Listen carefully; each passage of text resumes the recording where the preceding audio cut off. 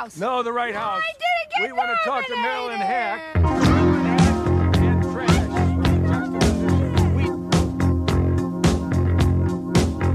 I'm from Canada Water.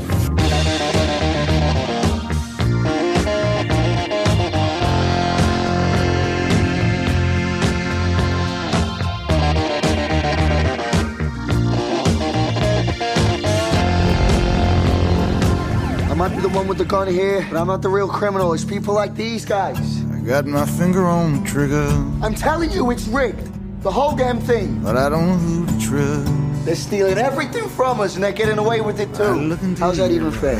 Just keep talking to him. All right, you're good at that. Got my finger on the trigger. You lost a lot of money when the market tanked. Faith just ain't. They tracked down his girlfriend. That was everything we had. Every last cent. What are you doing? I'm just trying to survive. I'll get you some answers. Nobody was asking any questions before. These guys could expose everything. We both want an explanation for what went wrong. We don't know. You have to understand how delicate of a situation this I'm is. sitting 80 feet from a bomb. Don't talk to me about delicate situations. Hello and welcome to the This Had Oscar Buzz podcast, the only podcast that wants a director's cut that's just Sharon Stone and Jenna Rollins cooking Christmas dinner together. Every week on This Had Oscar Buzz, we'll be talking about a different movie that once upon a time had lofty Academy Award aspirations, but for some reason or another, it all went wrong. The Oscar hopes died, and we are here to perform the autopsy. I'm your host, Joe Reed. I'm here as always with my furious pregnant girlfriend, Chris File. Hello, Chris. I didn't see that that's what my intro would be. I feel like I should have prepared. Brooklyn, that is somehow Boston. Like, Joe Reed, you trash. You know what you are. You trash. You always been trash. You're a loser. You fucked it up like you always fuck it up. I'm the one who fucked it up like I always fuck it up. Those dulcet tones are, of course, coming from our most beloved Thanksgiving week guest. It's become a holiday tradition like no other. We are thrilled to welcome back Vanity Fair's own Katey Rich. Hello and welcome, and thank you for coming on again. Hello, I'm so delighted to be part of a tradition, and also by the amount of people from your deranged guessing games on Twitter who guessed that I was coming up. Like, the listeners are paying attention. Oh, did they? I didn't even notice that. Did they guess that it was you? Multiple times I have been tagged in the guessing game of being like, returning guess, hey? And actually, I don't know how much they were guessing right, but I was honored every time. I love that. See, Yeah. people know that you are you're our Turkey Day annual guest. So let's remind the listeners. Previously, we've talked a little Pan. We've what else? Help me remember. Not love, actually. In time. About time.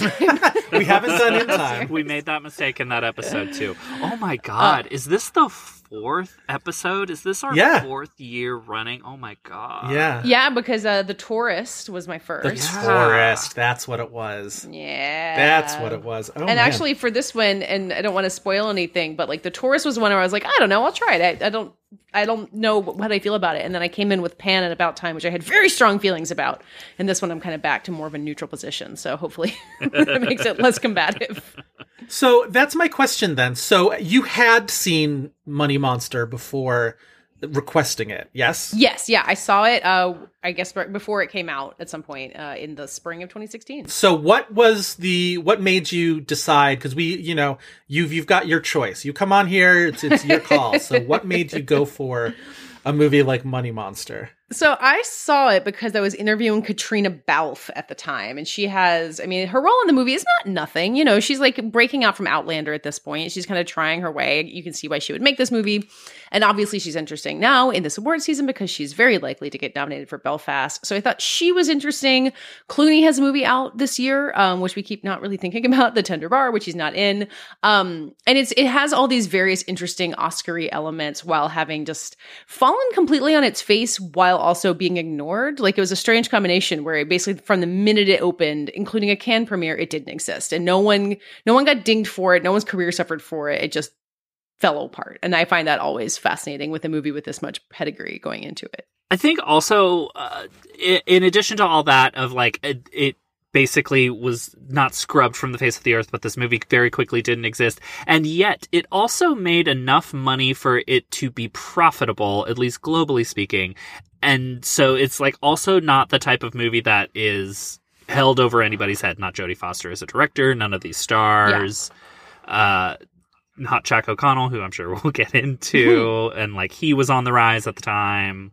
I don't know that it helped Jack O'Connell's career, though. I'm not sure that he like ascended from this the way that we might have hoped. But it's probably, like you said, probably not this movie's fault. This was the same year that he did Unbroken, though, right? And I feel like the two of those things together. No, this were is maybe 2 years after Unbroken, according to IMDb. Oh, Unbroken was 2014. Time is a flat circle for Jack O'Connell's career. Oh, boy. It was like there's like a 4-year period where it's a bunch of things happening all at the same time.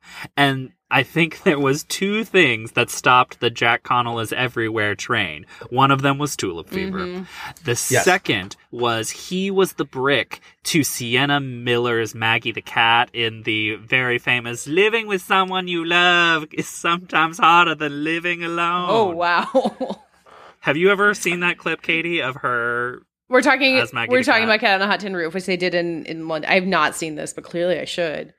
I will find this clip and send it to you because it's Sienna Miller's dialect is something else. Yeah, it's really amazing. The thing that I was sort of surprised by when I was doing my research was that Clooney doesn't act in another movie after this one until last year's Midnight Sky. Yeah. Which his like own movie. Yeah. That's so crazy that he's been depriving us of this. It doesn't seem like there's been any reason for it other than like he doesn't have to, so he doesn't. He doesn't have to. Right. That's the thing. Like he doesn't have to. Maybe he's enjoying married life, maybe whatever. Got those twins. Maybe kids. Yeah. I mean for whatever reason, we haven't had Clooney. But it also hasn't been like it hasn't been a sense of like I really want George Clooney back, which is like, it's not like me and Channing Tatum, where like, I am like, where has Channing Tatum gone and why can't we have him back? Whereas like Clooney was gone and I was like, well, I guess Clooney's gone. Like I didn't notice it, nothing against George. But. Yeah, because you feel like, it's like, well, he never got the chance to give his best performance. Like Clooney, the peak Clooney was so good. Like he really made his mark as a movie star. So you're like, he can come back. Like he might be able to top that. But like, if it doesn't get better than that, we won't be surprised, Right. I suppose him like working as a director, especially if it's like he's trying to spend time with his family, is a little bit more confusing because it's more time consuming and, takes up more of you to direct a movie than to just star in a movie. And like, even when he's starring in movies, he's not, a huge role in things like Gravity, right? Yeah. Right. I'm more so like, where is my that? Like you're saying with Channing Tatum, Joe. I'm saying, where is my reuniting of Ocean's 11 stars in a movie every single year? Like, why don't we get more Brad Pitt and Julia Roberts together? Why don't we get more like Don Cheadle and Scott Conn in movies together? Listen, that is exactly what I want. So yeah. Andy Garcia could have played this Dominic West role. It's right there. Oh, 100%. That's so true. As West Tommy, is fine, I would say. But. As Tommy Bahama, though, from Barb and Star. Yeah, no costume change whatsoever. Same outfit. This was one of the funny things, again, as I was looking up stuff, this is a accidental reunion of our very first This Had Oscar Buzz movie, because this is Julia Roberts and Dominic West in a movie again, for the first time since Mona Lisa Smile. So once again, my Mona Lisa Smile ignorance comes into play. I did not know Dominic West. I know, Katey, you stepped in it about Mona Lisa Smile recently on your own podcast. Doesn't know anything about Mona Lisa Smile. I know. I've been what was it that you didn't know that Maggie? There were 4 of us sitting there being like, Maggie Gyllenhaal and Kirsten Dunst, like they had to have made a movie together at some point, right? We're like, yeah, like it seems like they should have. I don't know what it is. And then we moved on. And then everyone listening like whipped out their headphones in fury. That's the most anybody's ever supported Mona Lisa Smile in over a decade. That's amazing. Hey, it launched a full podcast. That's not nothing. That's not nothing. No, we give it thanks every day. And as I believe I probably said on that episode, Dominic West, not a man that I can easily place at any given time. Like, you say the words Dominic West to me, and I'm like, what movie is he? Because I always confuse him with Dougray Scott. Oh. Yes. What did I just see him in? Oh, he was in Dark Water. Yeah. I don't want to be that person, but you didn't watch The Wire, did you? I did not watch The Wire. See, that's how they'll, like, anyone who was ever on The Wire will just be burned in my brain that way, which I think for any like long running show that you watch, anyone on Friday Night Lights is the same way. They will always be there.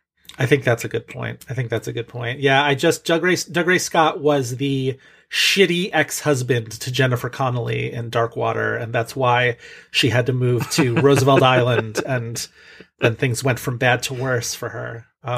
Don't move to Roosevelt Island, Joe. Don't do it. Watching that movie in the midst of looking for new apartments, so this is my experience.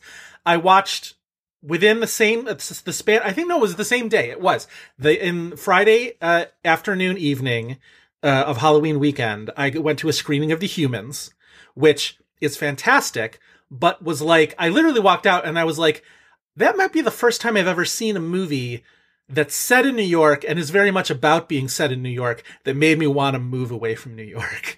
Because just the reality of having to live in that apartment and it's supposed to be like so harrowing and so incredibly threatening. And I was like, oh my God, I don't want to have to move to another shitty apartment ever again. And then that night, I watched, because I was watching spooky season stuff, I watched Dark Water for the first time since it was new. And that, again, is like no place to go. She can't afford to go anywhere. She's got to move to Roosevelt Island. And it is just an absolutely, like, waterlogged hell. And I was like, yeah, I maybe, like, should leave? Like, is this what the universe is telling me? Because, like, holy shit, it was a day. It was a real day. But now I feel better, and I'm talking with you guys, and this is good.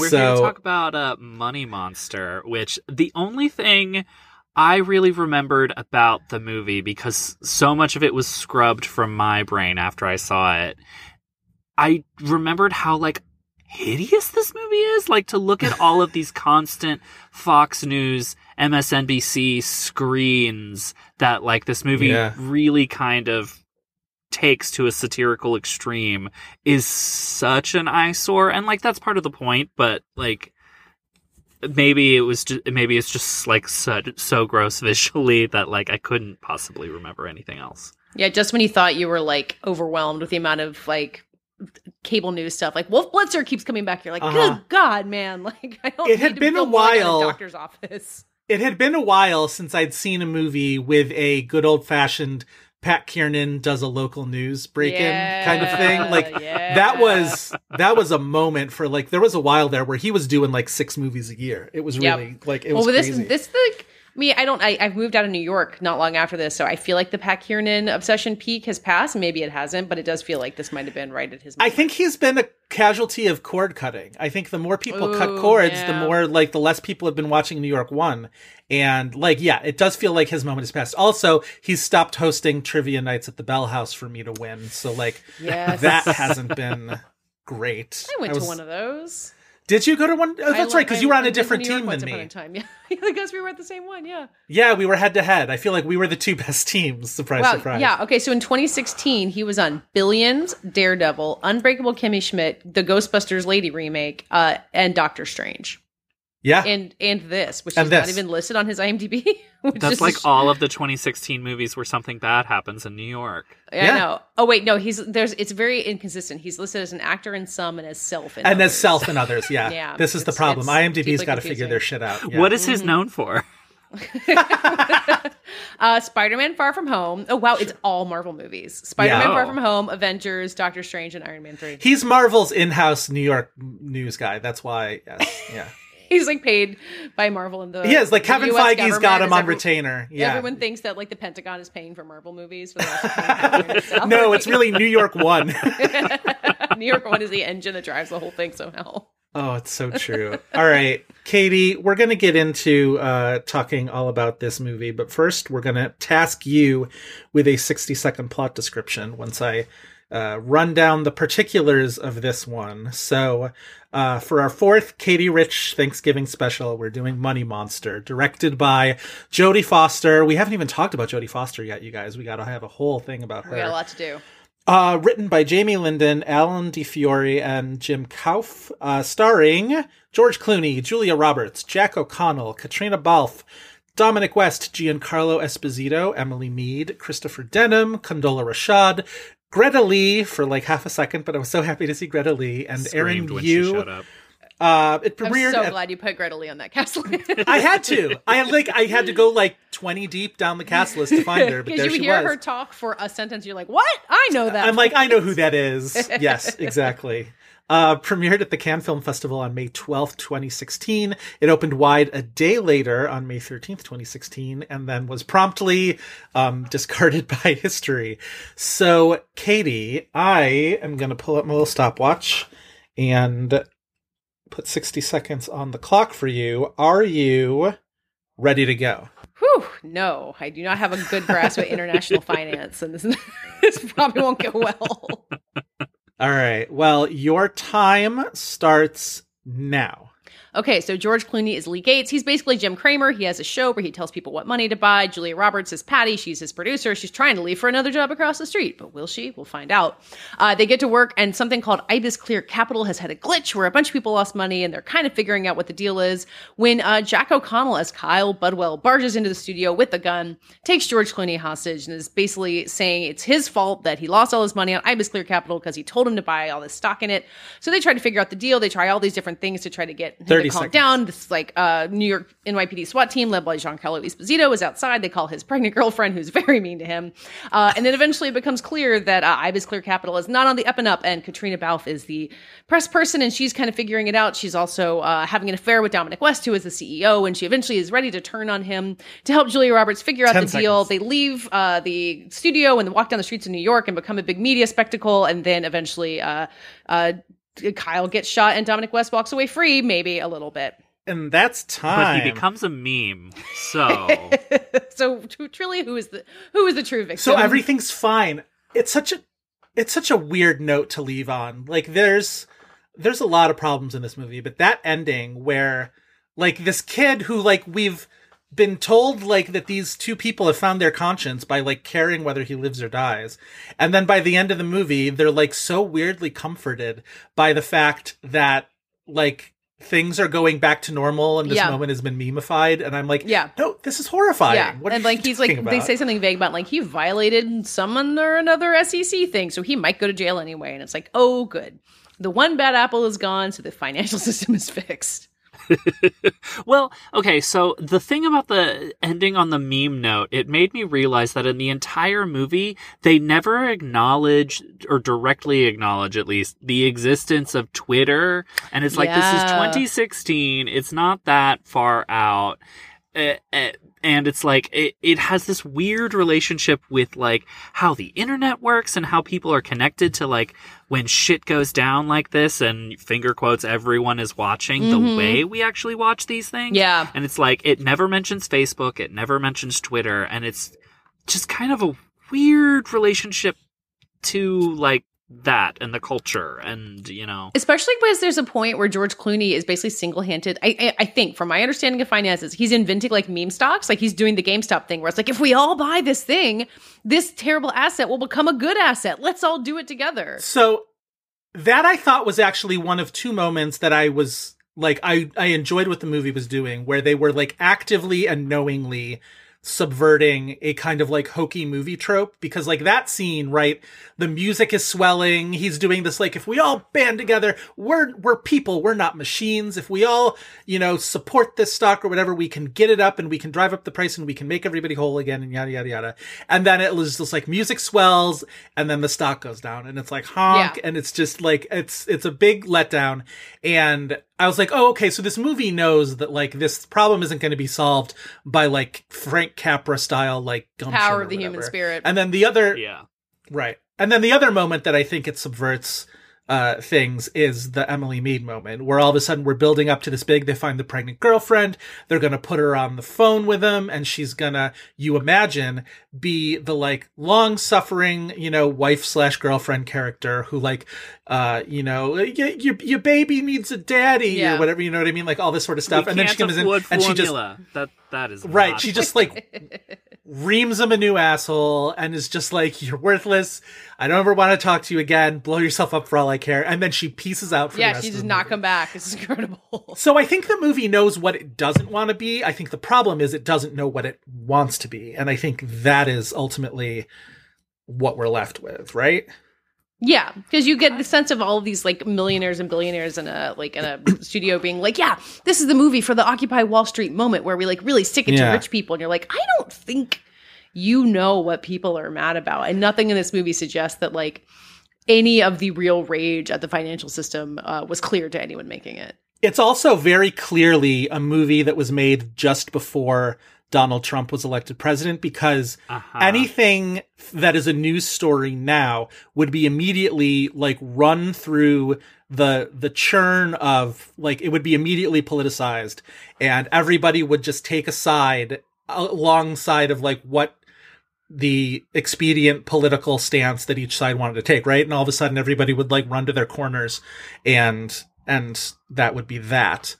And it's in many ways, I find myself nostalgic for anything that was made before the Trump era, because it was just like, oh, this was like fucked up in like a different way. And like, I miss that. But, it's funny, Katey, that you mentioned that your entry point to this in a lot of ways was Katrina Balfe, and her character, I think, is so emblematic of one of the problems with the movie, which is that like, it doesn't know where it wants to focus on, where all of a sudden she becomes momentarily very important to the story, where all of a sudden we're following her and she now has the scales have kind of fallen from her eyes. And it's important to her to get to the bottom of why this glitch lost all this money, and was there malfeasance, and where is Dominic West and where was he? And she like gets to the bottom of it and finds out that he was in South Africa, and she like totally like blows him into Julia Roberts and, sets him up for the fall. And then literally she hands the information to Clooney and pieces out for the rest of the movie, and she is gone. And it's like, well, why were we following her for all this time? Like, oh, she's not important now. Like, she was just clearly a means to an end. But like all this time that we were following her, Julia Roberts isn't getting developed at all. Like, all of a sudden, like the characters that are important by the end of the movie are not cared for in the middle of the movie. And it's just so scattered. I mean, I think that this is definitely a movie that wants to be an ensemble movie, but then it is also like sidelining itself because it has two of the biggest movie stars on the planet in these two roles, one of which is kind of a non-character.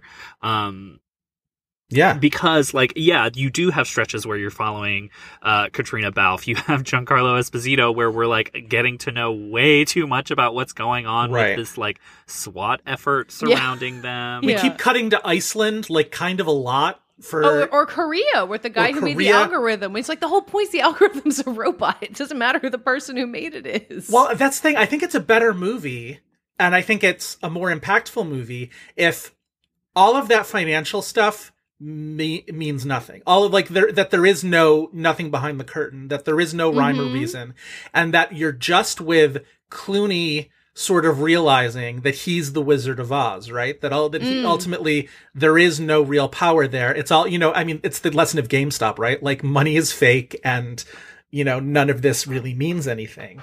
Yeah. And at least then Clooney's sort of come to Jesus moment can be maybe a little bit more devastating. I think his character really needs to go through it more in this movie. For somebody who's got like a suicide vest strapped onto him for most of the movie. Say, what more must this man go through for you? But you don't feel it. His journey is like keeping his cool and becoming the TV man throughout like this horrible thing that's happening. Then it is, him realizing that he is part of the problem. But I think it's supposed to be being able to maintain composure. Right. But I think it's supposed to be that he realizes his part in this system, but like you don't feel it at all.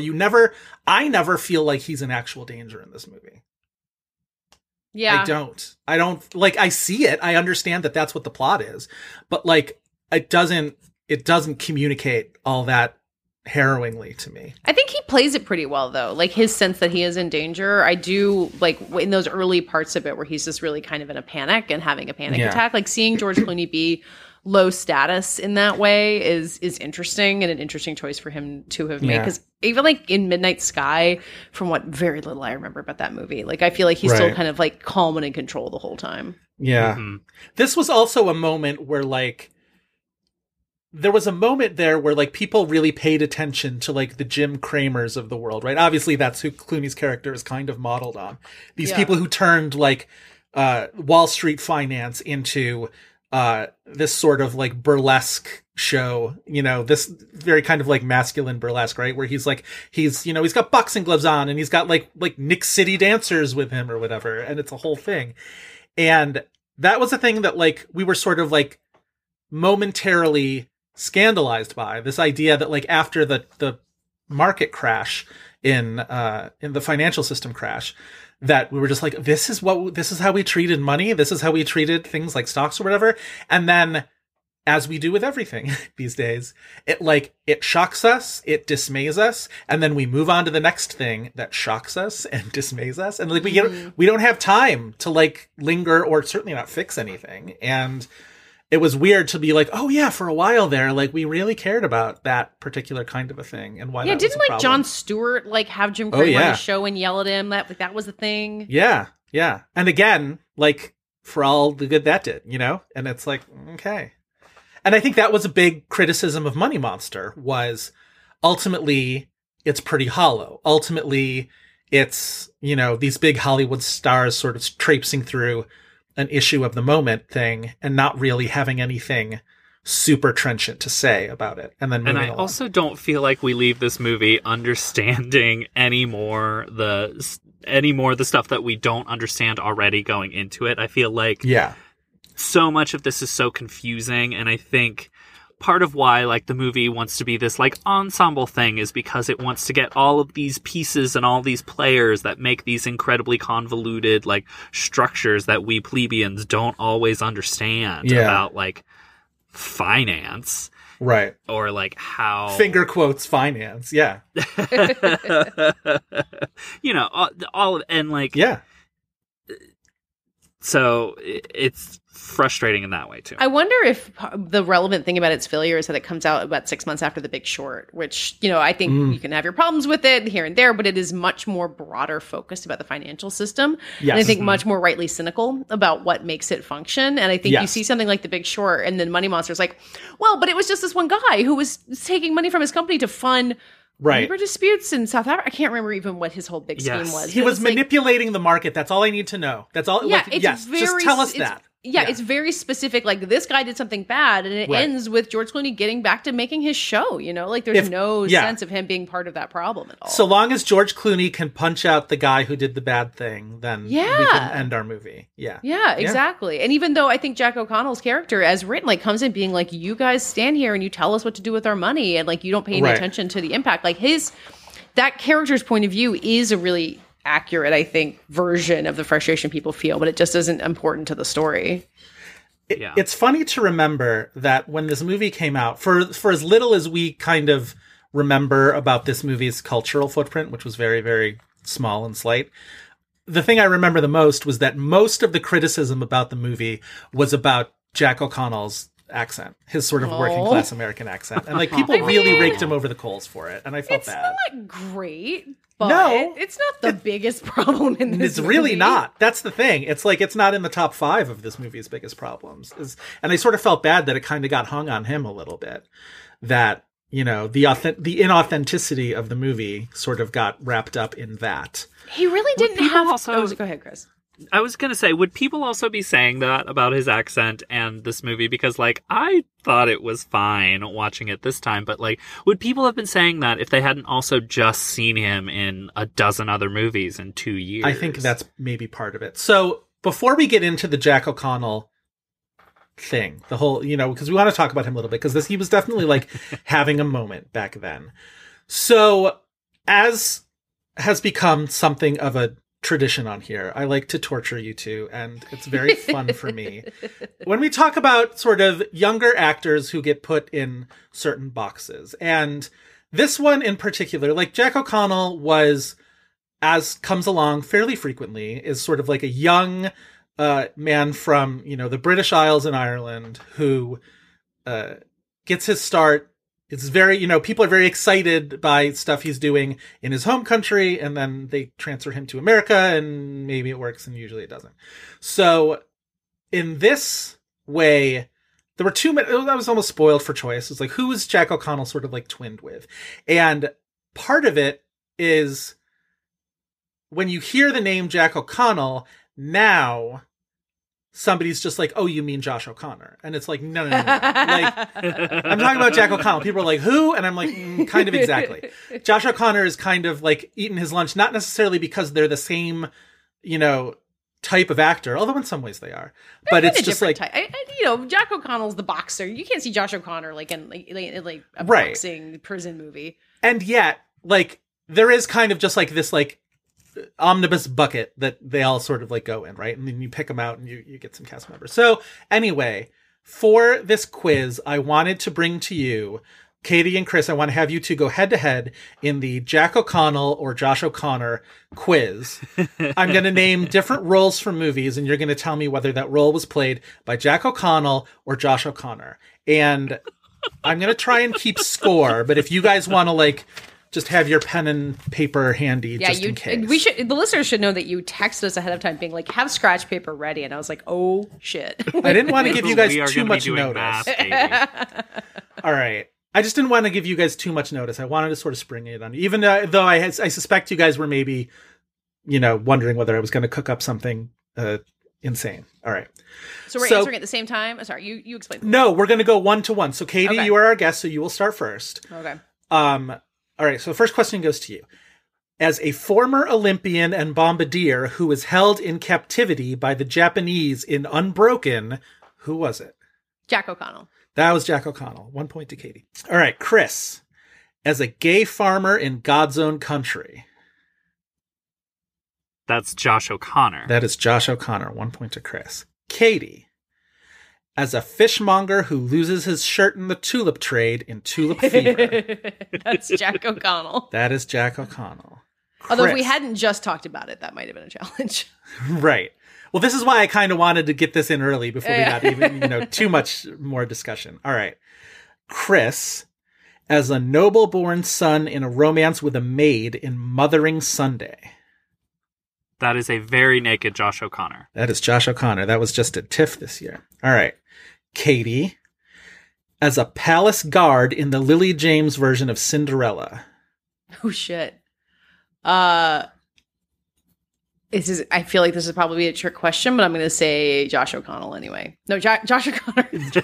Josh O'Connell is never going to be the right answer. Josh, the crown one. The Josh O'Connor. Yeah. Yes. Yeah. Nice try. Yes, it is. It's Josh O'Connor. You're correct. Wow. Okay. All right. Chris. Well, you really got the good one. As Brick in the National Theater production of Cat on a Hot Tin Roof. Yes! I'm fist pumping. That is Jack O'Connell. That is Jack O'Connell. Living with someone you love can be lonelier than living entirely alone if the one that you love doesn't love you.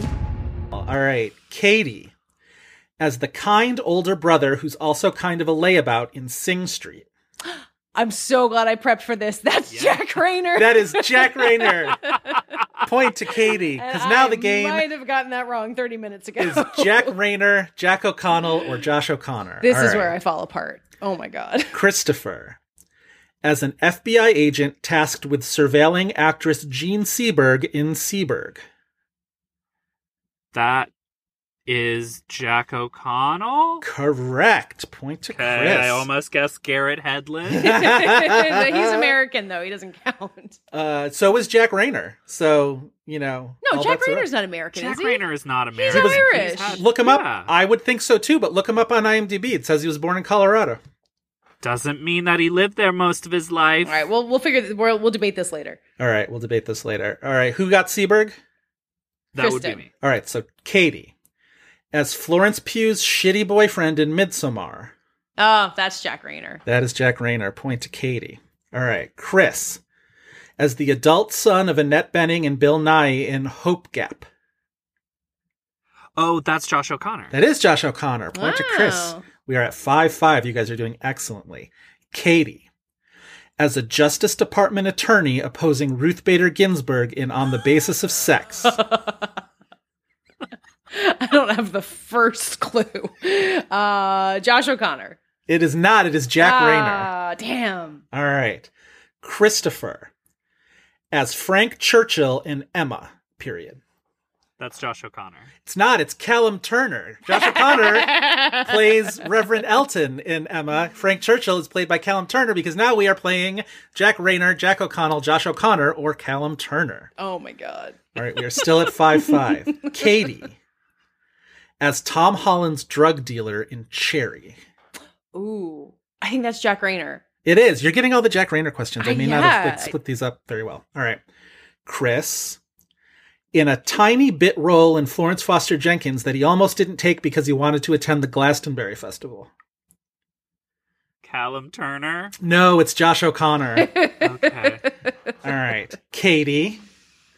As older brother to Eddie Redmayne's Newt Scamander in Fantastic Beasts, The Crimes of Grindelwald.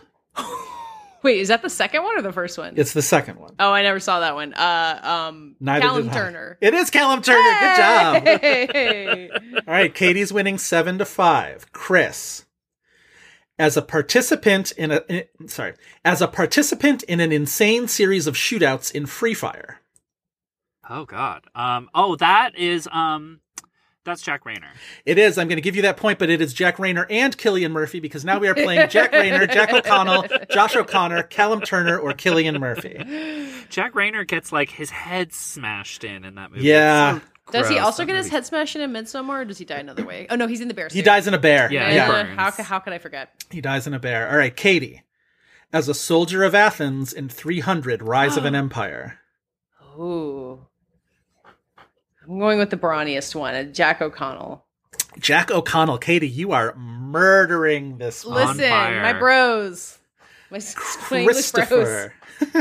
Chris, as a punk band member who gets caught in a massacre while performing for a bunch of neo-Nazis in Green Room. That's Anton Yelchin. Well, yes, but who else? Anton Yelchin is not entering the game. Good try. But Callum Turner. Yes, Callum Turner. Very good. All right, Katey. As the second mate on the ship that inspired the story of Moby Dick in The Heart of the Sea. I'm guessing we're not throwing Chris Hemsworth into this race, so... no, we're not. Let's say Cillian Murphy. It is Cillian Murphy. Katey Rich. Holy crap. I never saw that movie either. All right, Chris. As the psychopathic lover to the less stable Tom Hardy twin in Legend. Cillian Murphy.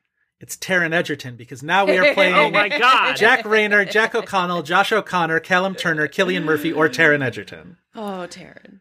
Katey. As an Eton student who is maybe fucking Ollie Alexander, not that the movie cares enough to pursue it, in The Riot Club. Ooh. Not the... Oh. Taron, I don't know. No, it's Josh O'Connor. You're on such a streak, too. Oh, okay. I know. All right, Chris. As Malcolm in the Justin Kurzel-directed Macbeth.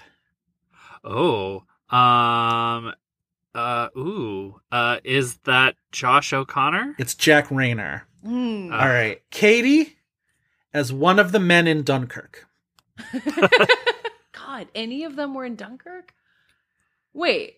No, Cillian Murphy's in Dunkirk. Cillian Murphy, very good. Yeah, Katey Rich. he's a Nolan boy. All right, that's the end of our quiz. By a score of 10-7, Katey, you are our champion. Tip my hat to you, Katey. Jack Rayner, Jack O'Connell, Josh O'Connor, Callum Turner, Cillian Murphy, or Taron Egerton. I'm so proud of you guys. Not enough Taron Egerton in this game overall. You introduced him. That was real tease. Well, I know. I introduced him late in the game. I didn't have enough time. But okay, Wikipedia calls Jack Rayner an Irish actor. So something... Let's see. Oh, yeah. When he was 2 years old, he moved with his mother to Ballymount, County Wicklow, Ireland. Oh, okay. So he was born in the United States and then he moved very early. All right. Well, that makes me feel better because that seemed wrong too. For him to be an American in Sing Street feels very wrong. Because the first thing I ever saw him in was this like very indie Irish movie at like Tribeca Film Festival. So What Richard did. What Richard did, yes. Which is like really like he's really good in that. And then for years I was like, no, this guy's really good, and people were like, no, he was in Transformers, he's shit, and I was like, no. Yeah, I think Midsommar really did good work for him. Oh yeah, big time. Even Sing Street, I think people started to turn around a little bit with Sing Street. Yeah. Because it was so likable. All right. I want to switch gears into Jodie Foster for a second because we haven't talked about her yet. This is only her 4th movie she ever directed. She hasn't directed another one since. She directs very sporadically. For somebody who's such a huge Hollywood movie star and also entity and sort of creative force, she's only made 4 movies, and it's a weird 4 movies is the other thing. So she started her directorial debut. She directed Little Man Tate. She directed Home for the Holidays, which is sort of everybody's like, you know what's a really good movie about the holidays is Home for the Holidays. Like, it's also a Thanksgiving movie and not a Christmas movie. So like that sort of, it has a little bit of a more space to have the category all its own. Misbegotten and sort of nobody really wants to talk about The Beaver, which came around in 2011, I want to say. Speaking of Anton Yelchin. Oh, right. I forgot that he's in that. And also Jennifer Lawrence, right? Yeah. That was why they had their nice little moment at the Oscars together. Yeah, and they were in, oh my God, like Crazy together too, like right around the same time. Oh, yeah, but I meant Jennifer Lawrence and Jodie Foster when they presented at the Oscars. What did they present again? They presented Best Actor to Leo? Well, it wasn't Casey Affleck. I don't know. I might have to look that up. You guys talk about Jodie Foster's movies. I'll look that up. I'll figure it out. Well, this is the only other movie after that, but she also, at the time of this movie, was like making headlines for, you don't realize this, but Jodie Foster has been directing television, like Orange is the New Black, and she did a House of Cards episode. I mean, of course she's moved to directing television, right? Like getting a movie made, even like Money Monster feels like a relic of another time, having come out in 2016, being like this movie that's about ideas and about grown-ups. Like television is where that moves to. And if she can't get like the movie she wants to make finance, like go direct an episode of Black Mirror. Like that's probably almost as satisfying. I've never seen the episode of Black Mirror she directed. Does anyone know anything about it? I don't do Black Mirror. Who's in that one? It's Rosemary DeWitt. Maybe I should do Black Mirror. I have not seen that one. It's let's see. After nearly losing her daughter, a mother invests in a new technology that allows her to keep track of her. Interesting. Oh God. Yeah, that sounds grim. This is why I don't do Black Mirror, but you had me at Rosemary DeWitt. Yep. Jodie Foster and Jennifer Lawrence presented Best Picture to Frances McDormand for 3 Billboards. Because remember, that was the year, that was the big Me Too year, where like all of the big presenters that year were mostly women. Like Emma Stone presented Best Director, and Jane Fonda and Helen Mirren presented Best Actor, and and then they did Warren Beatty, Faye Dunaway Part 2 for Best Wait, Picture. You said Best Picture, you mean Best Actress? Yeah, Jodie and Jennifer Lawrence. Yeah, Jodie and Jennifer Lawrence presented Best Actress to Frances McDormand for 3 Billboards. Yes. They gave her Best Picture, a single picture for that one Nomadland production still. That was like the only one that existed. That's her like smirking. And they did it like 4 years in advance. It was really prescient of them. Yeah. I still think it's funny that my first association for Jodie Foster as a director is for a film that has never been made and may never be made, and that is Flora Plum? Flora Plum. I will always bring it up. I will always talk about Flora Plum. It is, until it gets, I almost hope it never gets made, because then in my mind it can be like the greatest thing ever. Like how is it ever going to get made though? No, it's never going to get made. It's never. Netflix would do it. Netflix would do it. That's they would true. Just cast like TikTok stars in it or something. Oh, see, again, this is why I don't want it to happen. I would be so sad. I'll end up being so sad. But so do we think, is Jodie Foster like a great director waiting for her big moment? Or is this just like, we should probably accept that like Jodie Foster is a better actress than she is a director? Is this the same question we ask ourselves about George Clooney? Yeah, it is, but he keeps getting more movies to make. Yeah, he does. I mean, Jodie Foster's directing batting average is definitely higher than George Clooney's is at this point. I mean, 1 out of 4 is still not great. I actually, Little Man Tate's okay, I guess, right? But like, it's not a great movie. I mean, I don't know. It's honestly, having just watched Water for Elephants for Fighting in the War Room, which I think by the wait, really? Why did you watch Water for Elephants for Fighting in the War Room? That's amazing. Pats or something? I need to get my calendar in order to make sure I'm not spoiling a future episode. But we're doing our quarter quell, and we're doing 2011. We're doing movies that we talked about in the very earliest days of the podcast as our 1 year delayed 10th anniversary. So I love it. It's along with Limitless and 127 Hours and many other ones from that era. Oh my God. My point being that having seen Water for Elephants, I'm less sure that a Depression era circus movie is what the people really need. But we'll see. Oh my God. Water for Elephants is like one of the... We could absolutely do that. You really should. I could come back. It would double as our Flora Plum episode. Yes, it really would. Yeah. Oh You'd run out of things to say about Water for Elephants pretty quickly, I think, and then you could just talk about Flora Plum. Yeah. Oh my God, that's amazing. We could do it for in conjunction with when the new Batman movie comes out, and we could talk about our pets and that. That would be... We'll say it's a Water for Elephants episode, but really what it is just a staged reading of the Flora Plum script.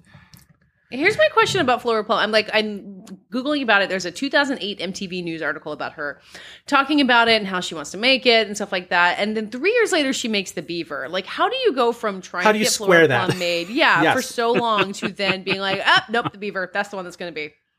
Well, and The Beaver was one of those things where it's like, I forget where that movie was situated in relation to her weird Golden Globe speech. I think it was before it, but not too long before it.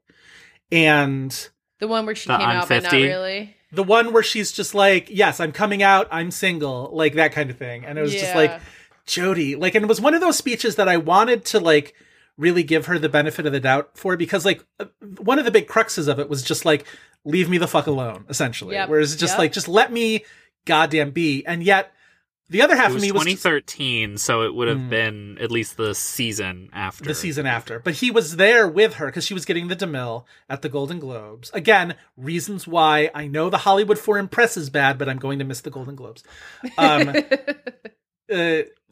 Mel Gibson is there as essentially just like her date and friend to remind everybody, hey, everybody. She seems to need to remind people that she's friends with Mel Gibson when all the rest of us want to do is be like, Jody, we don't want to remember that you're friends with him. Let us forget about it. Be friends with him. Just don't make us just think about it. Shut up about it. Like, yeah.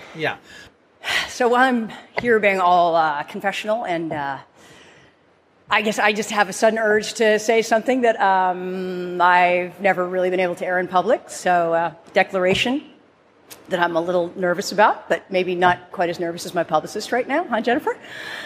But I'm just going to put it out there, right? Loud and proud, right? So I'm going to need your support on this.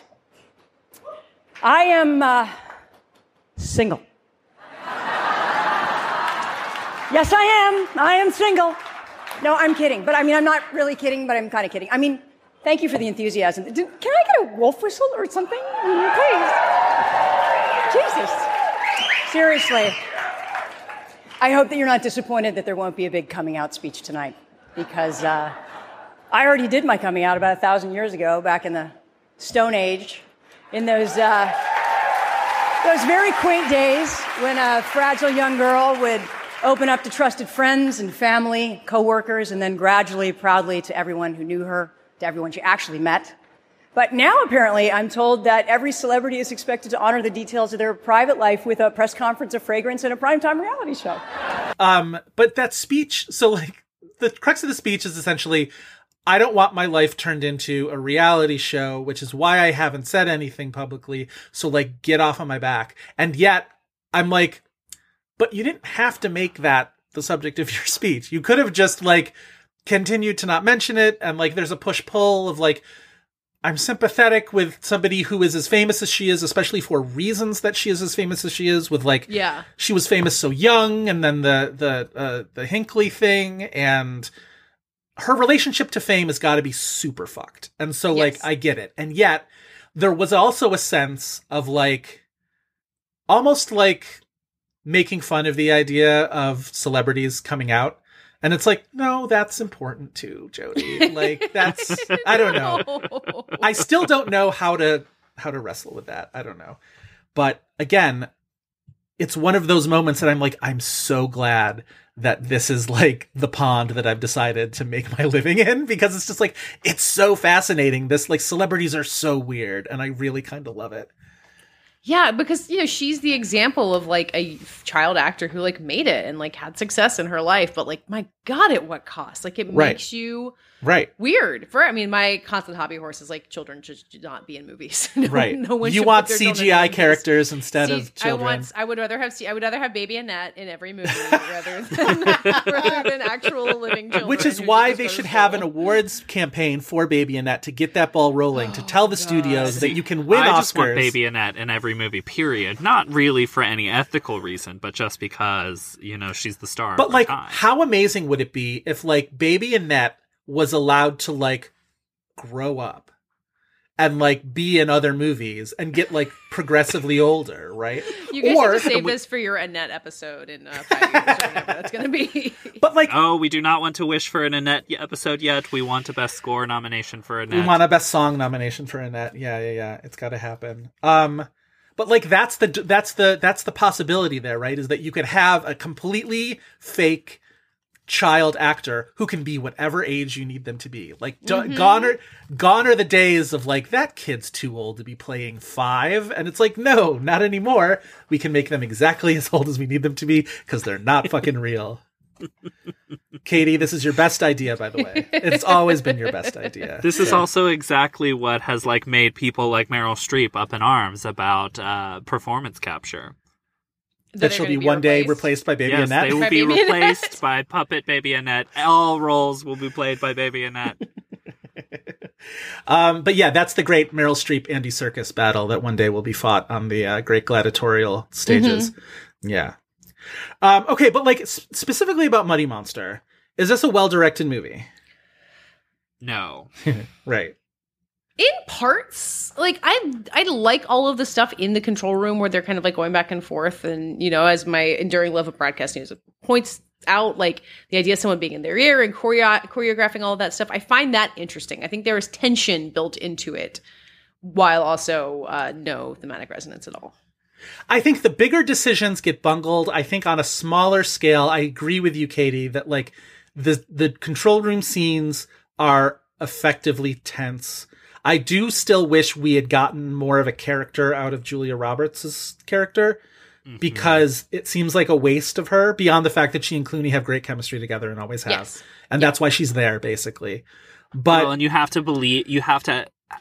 there are two characters that are almost never on screen except for the very beginning and the very end of the movie, and you have to be able to buy this chemistry between them throughout the entire movie. And that's why you do that.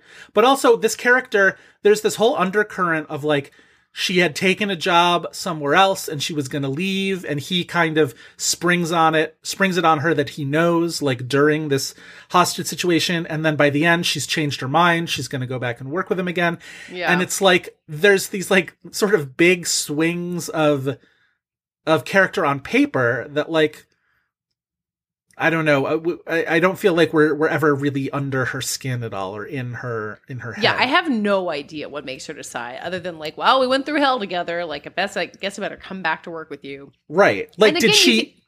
Go ahead. You can see a stronger ending where they're both just like, oh shit, we got to get out of this business. Let's go do something else together. Right. You know, like, yes. let's recover from this experience and go, you know, defeat capitalism. This movie really just like, this movie really just like, well, that's about the time. Like, we got to go. Like, it really suddenly just, like, runs out of gas really quickly. It's really bizarre.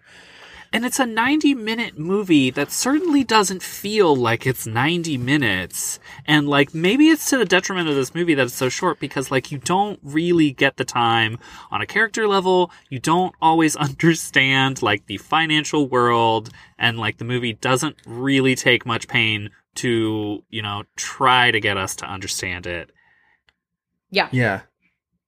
Also, I don't know if either one of you watched the trailer again before we started recording, but there is a Bruce Springsteen song in the latter half of the trailer, and it's to the point of parody, where it's one of those just like, oh, you want us to feel gravitas about like the American worker. And so Yeah. like dial up the Springsteen, and it's like, I don't know. Okay, speaking of the American worker, like having worked in Lower Manhattan for a period of my life, the idea of all these people gathering around to kind of watch this hostage situation play out on the street, like when there is a live bomb, presumably in the mix of all this, does that seem like something people would actually do to you guys? Where are they Rather coming than, like, from? Watch them? I guess their offices, in theory, like they all work down on Pine Street.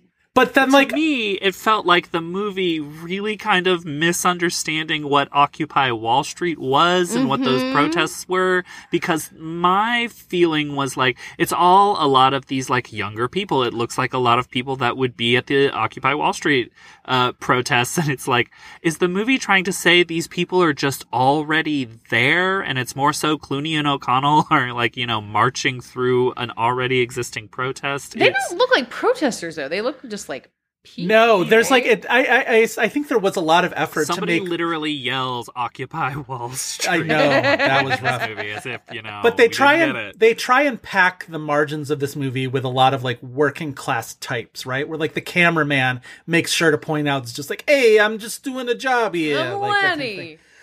thing. They say his name so much. Goddamn Lenny. Yeah. But like it did make me think, Katey, of like if something like this were a real deal thing, the gawkers would be, no pun intended, all the people filing out of One World Trade, and it's all the like young 20-something people working in media trying to take Instagrams or whatever, and just like that's where your memification comes in. Is everybody like doing content down there? Are those people shown like recording it on their phones? I can't remember. Like, I mean, remember yes. watching that. Okay. But not like sort of like passively, I guess. There's nothing really made of it, but yeah, there's some people dancing. They're doing like the Money Monster like dance, which is so embarrassing. I remember seeing that part of it too. Jesus. Yeah, it's very like this is made by rich people in their 50s who don't. Yeah, and I think that was one of the big parts of the criticism of it was like the movie clearly got clocked for that. Which you're sort of asking for when you're Jodie Foster and George Clooney and Julia Roberts making a movie about. And they don't like yeah, they don't have to like get everything right about how the people live, but also like if Jack O'Connell's character had like not had that accent and just been like, you know what, Williamsburg bro, like trading stocks at his desk, like maybe he would have been less sympathetic. But just the idea being like we're the voice of the people and not like we're just trying to look at how this stupid system works, right? And the movie has to do some degree of gymnastics too, of like, he has to have lost a lot of money in order to drive him to do this, right? So like he has to have lost $60,000. But how does somebody at that sort of economic strata, like I would never be at a point to lose $60,000 because I've never had $60,000 all at once. Yeah, you know what I mean? How are you betting that's $60,000? Yeah. And so they have to like jump through these hoops to be like, oh, it was an inheritance from whatever. And it's just like, and all of a sudden then it becomes not a universal circumstance. And what the real story is that people who have never and will never have $60,000 to lose are getting not only stomped by this system, but like shut out of it entirely. We're like, no, people don't have a pension to lose because people don't have pensions anymore. It's like, that's the story, is this system has sort of grown so powerful and so corrupt and so fucked that like most people will never have the kind of money to lose. And that's why the real story from that era was people who lost their homes because the home loans were being offered to people who never should have been, offered those loans in the first place. Yeah. That's why that story is so, because like those people who lost everything there never had it to begin with. And yet they still managed to lose, and in this particular case, they just have to like gin up this like really oddly specific circumstance. And and no amount of working class ephemera on this guy is going to make that situation relatable. Like, it's not relatable, the idea of like, oh, I lost my shirt because this tech stock went down. And it's like, well, that doesn't happen to regular people anymore because people don't have the money to lose. Well, and I also I was thinking about this while watching it again. And like, a lot of these like incongruous character details that like exists purely so that the story can happen as it happens made me kind of wonder if this was somewhat of a Frankensteined together script that existed much more like conceptually of like a guy holding a gun to live on air like Fox News type or whatever, and then they eventually tried to morph it into this Occupy Wall Street or like financial system type of thing that it hasn't been that to begin with. So it's like that's how you get these like things that don't actually make any sense. Yeah, it's true. One little footnote that doesn't really have anything to do with this movie at all, but Clooney did this movie. This movie came out, I think, 3 months after Hail Caesar. I think Hail Caesar was February of that year. Wow. Right? And like, I just wanted to mention that because I think he's very funny in that movie. Like, I think like, and he's not even like in the top 5 of best performances in that movie, but like, I do think he's very funny in that one. Yeah, I pulled up Hail Caesar. I don't know. I guess I had watched Ray Fiennes. What was Ray Fiennes in recently that I would? Oh no, I guess I watched Quiz Show. And I was like, is Hail Caesar on Netflix? And Hail Caesar's on Netflix, and then you like go through it, and you're just like, oh shit, every scene in this is really funny. That movie, it's going to be one of those Coen's movies that everyone's like trying. I'm still surprised that people. There was the reception for that movie was real mixed, almost to like mixed negative. Like a lot of people were kind of bagging on that movie, and I remember I saw it. It's the only movie I've ever seen at the Cinerama Dome. May it hopefully come back. Well, RIP for now, and I'm still hoping that some by the time people hear this, maybe it wealthy benefactor, wealthy benefactor who has $60,000 to put in the Cinerama Dome stock. Dominic must better not fuck this up for everybody. Only movie I've ever seen there, but like I saw it and like was delighted, and I've seen it since, and like nothing has happened to change my mind that it is like it's like it's episodic and like some things work better than others, but like everything works at least a little bit well, and most of it is like great, down to like Frances McDormand barely talking in one scene and almost getting beheaded by an editing machine projector. No, she's an editor. She's trying to like edit it, and all of a sudden she like gets her little scarf caught in it, but it's so funny. And Tilda's great. Obviously, Alden Ehrenreich should have been nominated for an Oscar for that. That's the movie that should have made him a movie star, not Solo, which I think like must have burned him really hard, because where is Alden Ehrenreich? I know. It's such a bummer. Yeah, I mean, speaking of where Channing Tatum, where have you gone? Like, there's no... If you like Channing Tatum, there's no greater gift than that scene that was heavily played in the trailers, and then it comes in the movie and you're just like, oh yeah, this is exactly what I was hoping for. One of my great grudges against the song nominating committee at the Oscars is that like that never even seemed like it was a consideration for people. I don't know if they submitted it or not. I don't think they did. It didn't make the bake-off list. Yeah. I'm not positive if it was in the like super long list of what was eligible. It's one of those like I feel like I'm taking crazy pills thing where I was just like, what is wrong with everybody? This was great. Even the people who didn't like the movie said they liked this scene. Like, it's an original song written specifically for the movie. It's right in the middle of it. It's not over the credits. What the fuck more do you want? It's great. I don't think they did much of an actual campaign. No, they didn't. Because I remember when it got that production design nomination, people were like, well, they didn't do anything to get this nomination other than just put the movie out there. Right. This is the original song year that will make you feel like a true maniac, because it's that. It is Sing Street. It's out the same year. Yep. Doesn't get nominated. And then How Far I'll Go, a great song from Moana, loses to a bad song from La La Land. From La La Land. Even when you get to the actual nominees, the injustices continue. Wait, I want to pull it up because like I remember that year was so good for original songs as a field that like before the Oscar nominations, I made like a full-on playlist. I definitely was still writing about Best Original Song during this year too, so I would have had we talked about this a lot. But hold on a second, I want to pull it up because like genuinely I was like also, this is my moment where I'm going to stick up for Justin Timberlake's song from the Trolls movie, which is great. It opened the Oscars that year. That was great. No problems with it whatsoever, and I get why no one wants to talk about Justin Timberlake. Good song. No, it is a good, like that's the thing is it this was the year that Sia had like 8 billion songs, but one of them was the one from Zootopia, which fucking no. rules. Which was not nominated. Nope, which was not nominated, which fucking rules. Wait, the one that Shakira sings? Yes. Sia wrote that. Song. Wow. Yeah. Yes. But that was also the one where she had that song from the Eagle Huntress, and she had there was something from Hidden Figures? I can't remember. It was from something. Yes, Hidden Figures had 2 songs. I'm pulling up the full eligibility. Oh, I'm so excited. I'm so glad we got here. Yeah. Hail Caesar is not on that list. Yeah. No, it's infuriating. Sing Street, Katey, you mentioned, but like that could have had multiple nominees on its own. I mean, the fact that didn't get to be the once path for original song win, like it just seemed like such a guarantee. And I guess was Sing Street a YC movie? It was just in a bad. It was in a bad spot. They kind of dumped it in the spring. Yeah. Yep. Moana could have had more than one. Like people really liked Shiny. Like that could have definitely been a nominee. It wouldn't have been eligible because it's a cover, but like Regina Spektor's cover of While My Guitar Gently Weeps from Kubo and the Two Strings fucking rules. It's like really, really good. Oh,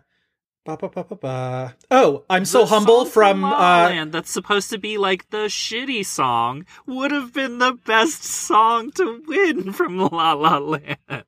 Oh, the John Legend song? Yes. Oh, that's not a good song. I reject this. Like, it's better than the songs that were nominated. I like the Fools Who Dream. I think that's fine. But like the best songs from La La Land are Someone in the Crowd and Another Day song, as far as I'm concerned. Did you bring up I'm So Humble because Popstar was that same year? Popstar was that same year. There's so many brilliant songs. But did any of them make the short list?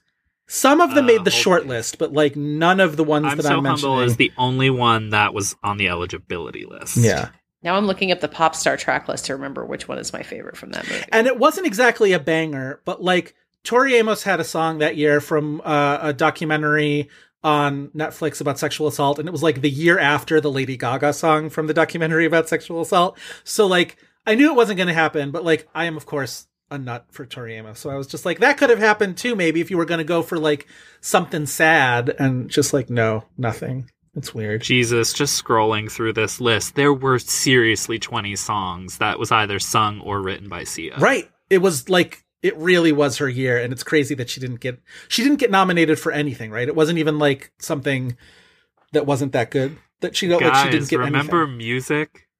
Oh yeah. Oh, sure Sia's do. motion picture. No, we don't have to talk about that. We don't have to talk about music. I wanted to note someone who did get there do. Emma Stone shows up in Popstar to sing "Turn Up the Beef" and got an Oscar that same year. I don't think that's a coincidence. It is not a coincidence. It's not.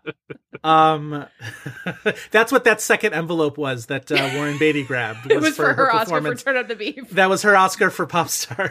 Yes. Oh my God. I wanted for really briefly bring up the 2016 Cannes Film Festival, because this was where Money Monster premiered Out of Competition, along with, listen to this collection of movies that premiered Out of Competition. So it was that, it was Train to Busan, which has become this like cult hit that people really love. That movie rules. The Nice Guys, the Shane Black movie, The Nice Guys, that like I thought was really funny. And I am not a Russell Crowe person. And I really thought Ryan Gosling especially was like super, super funny in that. I don't know how either one of you guys feel about that movie, but I didn't care for it. Yeah, I'm not super into Shane Black, and I really don't mix that well. He's not always my favorite. That one I went in with very low expectations, and it really won me over. Who's the is it his daughter is somebody in that, or somebody? Oh, there's a daughter. Oh, and Gory Rice, who was in Mayor of Easttown, was his daughter. Oh, yeah. In that. And also Margaret Qualley is in that. So, yes. Well cast, that movie. But that was Cafe Society was the opening night film. Oh, Lord. Woody Allen's Cafe Society, which I will say, nobody needs to be defending Woody Allen, but like of his like late era terrible movies, that one I thought was pretty watchable and kind of charming. Was that the last one that got taken seriously? No, or I guess Wonder because Wheel? one of the Emma Stones, I believe, was after this. And Wonder Wheel played at New York Film Festival Yes. Like Yes. Wonder Wheel was the end of it. Wonder Wheel was the one that like last one. it as in the middle of that movie premiering, people were like, "Yeah, we can't do this anymore." Yeah, because Wonder Wheel came out in 2017, which is the Me Too year. Yes, exactly. They canceled the New York Film Festival red carpet, right?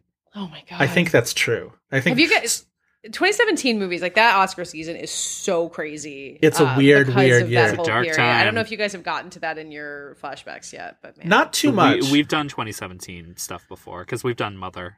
The more I think about 2017, the more I'm just like, thank God we had Lady Bird that year, because like it was such an oasis of like pure goodness, and nobody had to like, you never had to argue about Lady Bird. Even if people didn't like it, they just sort of like kind of quietly didn't like it. Nobody had to make a big deal about anything. And like mostly you just kind of loved it and you know, appreciated it for what it was. And I think of Call Me by Your nice. Name and Lady Bird paired in that way for me, although Call Me by Your Name had some controversy at the time. Obviously, no. Yeah, the way Call Me by Your things Name. changed. Yeah, Call Me by Your Name led me to some like really snitty moments where I'm just like yelling at gay people who wanted it to have like explicit sex scenes, and I was just like, "You're fucking stupid." But other than that, Lady Bird was very uncomplicated for me. But then also the BFG was the other big out of competition movie.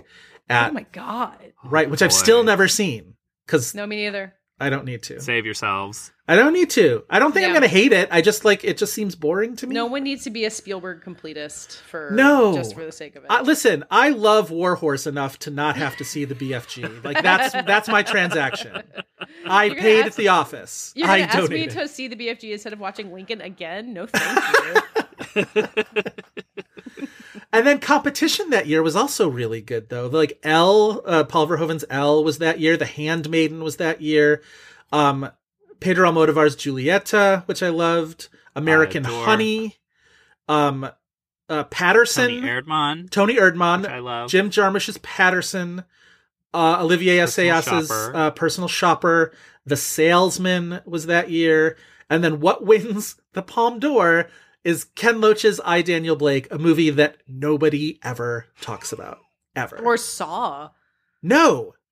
From the moment it won, people were like, yeah, I'm not going to see that movie. And it's just like life's too short. I don't even know how long it is. Like Tony Erdmann was the long one that year. Yeah, it's only 100 minutes, but people are just like, Ken Loach wins in Palme d'Or. It's just like, I don't need to see that, do I? And the people who saw it were like, no, you don't. And that was it. It's not bad. It's just you don't need to see it. It's like, okay. This is my favorite Cannes ceremony, though, because this is when Xavier Dolan wins the Grand Prix. Oh, and right. Whatever bitchy gay person is working the control board cuts to a completely nonplussed Mads Mikkelsen. Just like no words for Xavier Dolan's emotionalism in winning his prize and crying for several minutes. That wasn't even the biggest belly flop of that festival, though, because that was also the year of Sean Penn directing that movie with Charlize Theron and Javier Bardem. Where he has that like wig and all that makeup. Oh no, that's the one that's like set in Africa. Yes. Right? Where Yes. they're like Yes. The Last actual Face. workers or something. Something This like is the that. movie that made Cannes change their embargo rules because the press saw it before the premiere and was tweeting stuff about how shitty the movie was, and apparently pissed Sean Penn off, who has to walk the red carpet for this movie that has been eviscerated already. I can't believe something would have pissed Sean Penn off. That's crazy.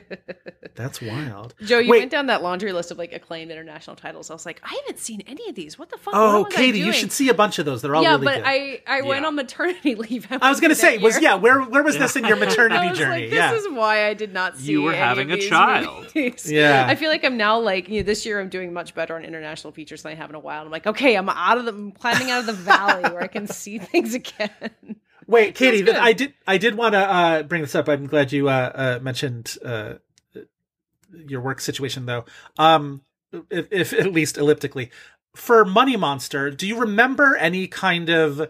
Did Vanity Fair do any features on any of the Money Monster people? You mentioned Katrina Balfe, obviously, so you were doing something about her for this movie or for Outlander? Yeah, it was for this movie. I probably was the only one who did anything, and I had a very let's see, somebody interviewed Jodie Foster at Cannes, I guess. Julie Miller talked to her at Cannes. So yeah, we had like our Cannes party that year probably. Sure.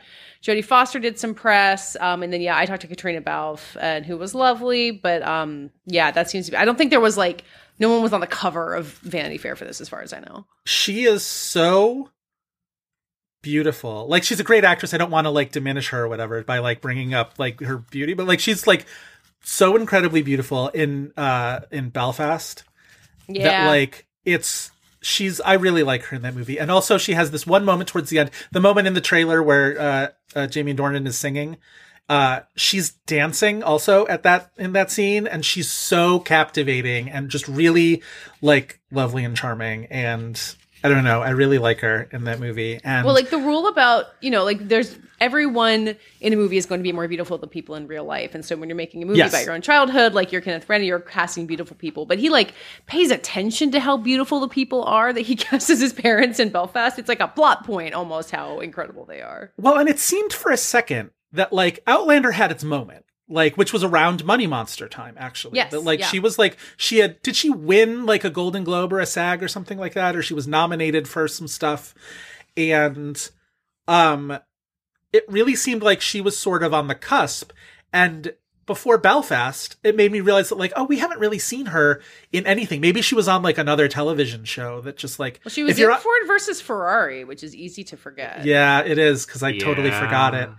But I would love for her to sort of, for this movie to be a road back to her being in more movies that I see and remember, and she also is part of that sorority with Carrie Coon and Anna Torv, where they all look similar enough that I want them to play sisters in a movie. Like, speaking of Woody Allen, we don't need to remake Hannah and her sisters, but like, give me the Hannah and her sisters of those three. Like, just like I just had a real like flash of revelation looking at Katrina Balfe's IMDb page, because for the Fighting in the War Room episode where we're talking about 2011 movies, not to bring it up again, I rewatched Super 8, which I had not seen since 2011, and there's all these flashback scenes with the mom, and I was like, she looks like Katrina Balfe. That's not her. She's just on my mind. It is her. That was her kidding. first film role. Oh wow, she's like mostly in still photos and home videos. I think entirely. I had no idea. That's a good pull on your part, though. I brush it off because I was like, that wouldn't have been her. That doesn't make any sense. But that's fantastic. Yeah. God, good job.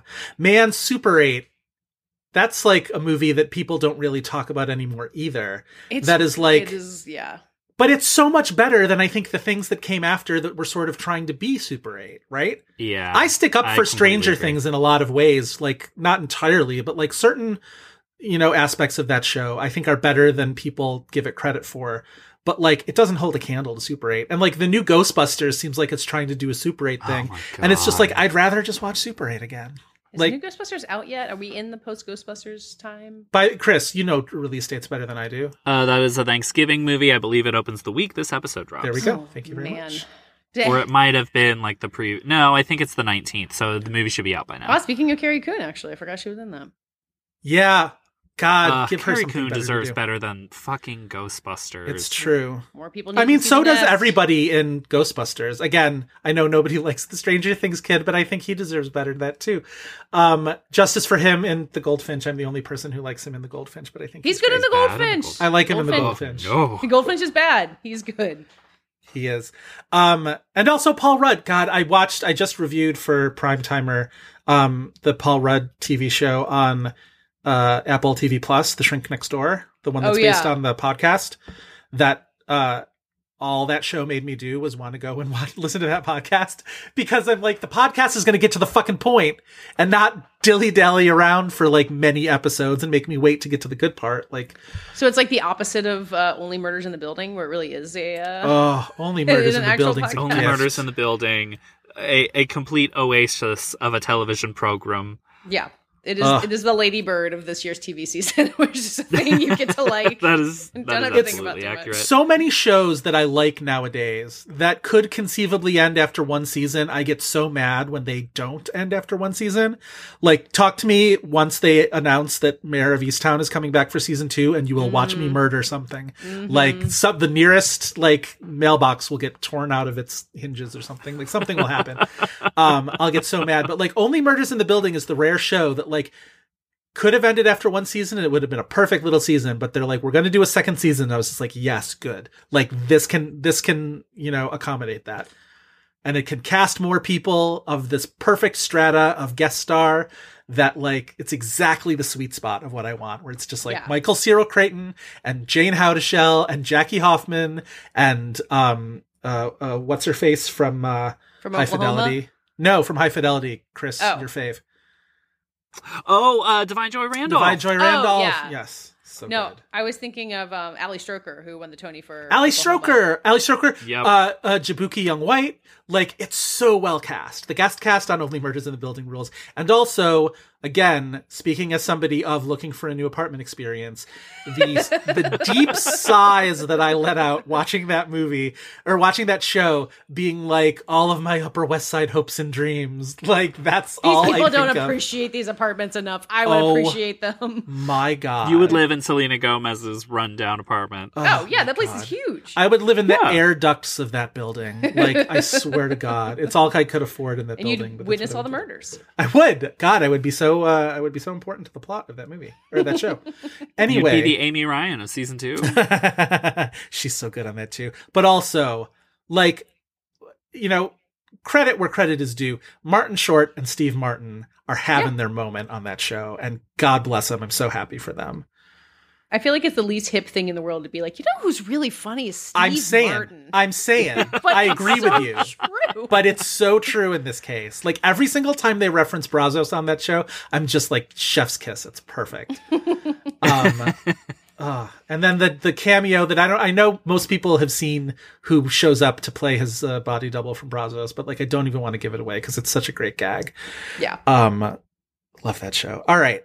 Anything we want to say to wrap up our Money Monster discussion?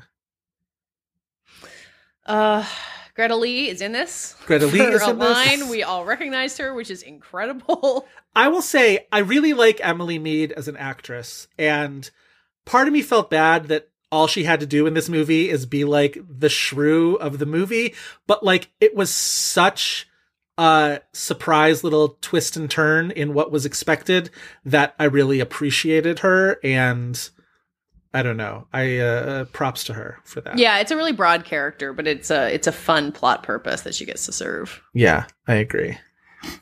I will end on a hopeful note for us all because I mentioned the oceans of it all. This will not be the last time that we will see George Clooney and Julia Roberts reunited. They are doing the latest movie from Ol Parker, the Mamma Mia 2 guy, Yay! Mr. Tandiwe Newton.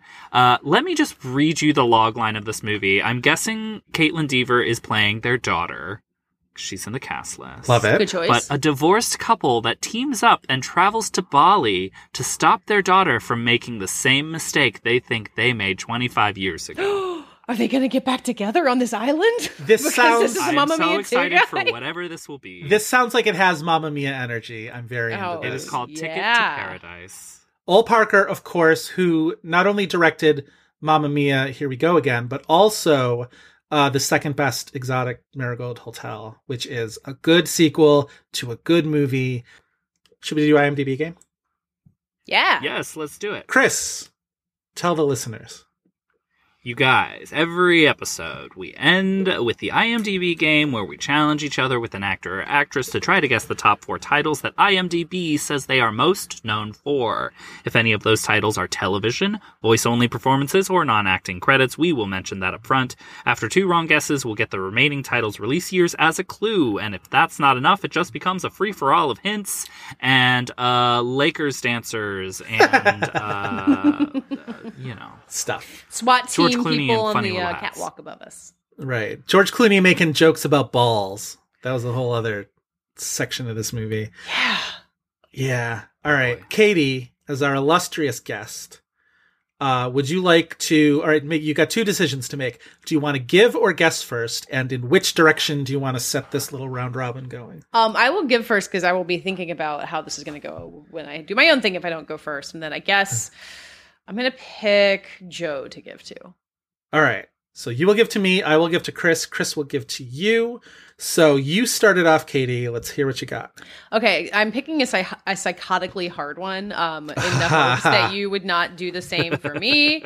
But I felt like you could handle it. So I was going on the Jack O'Connell route and looking at his big breakout in Starred Up, which came out in 2013. And he's in that. The big other player in that is Ben Mendelsohn. But I assumed you guys had done Ben Mendelsohn at some point. I might have even done it with you guys at some point. It'd ring a bell. So I went with another person who has a name who's in that movie, which is Rupert Friend. Rupert Friend. Is there any television? No, there's not. So no Homeland. No. Great. Okay. That helps, right? It's also been sure, I guess it would help more if it was Homeland. All right. Well, my favorite performance of his of all time, we mentioned this movie in relation to Andrea Riseborough recently, but Rupert Friend in Death of Stalin is so fucking funny. When he tries to spit on the people who are holding him down and it lands on his face is hysterical. He also calls the hockey team a pack of clattering fannies. It's so funny. So I'm going to guess Death of Stalin. Yes, that is on there. Okay.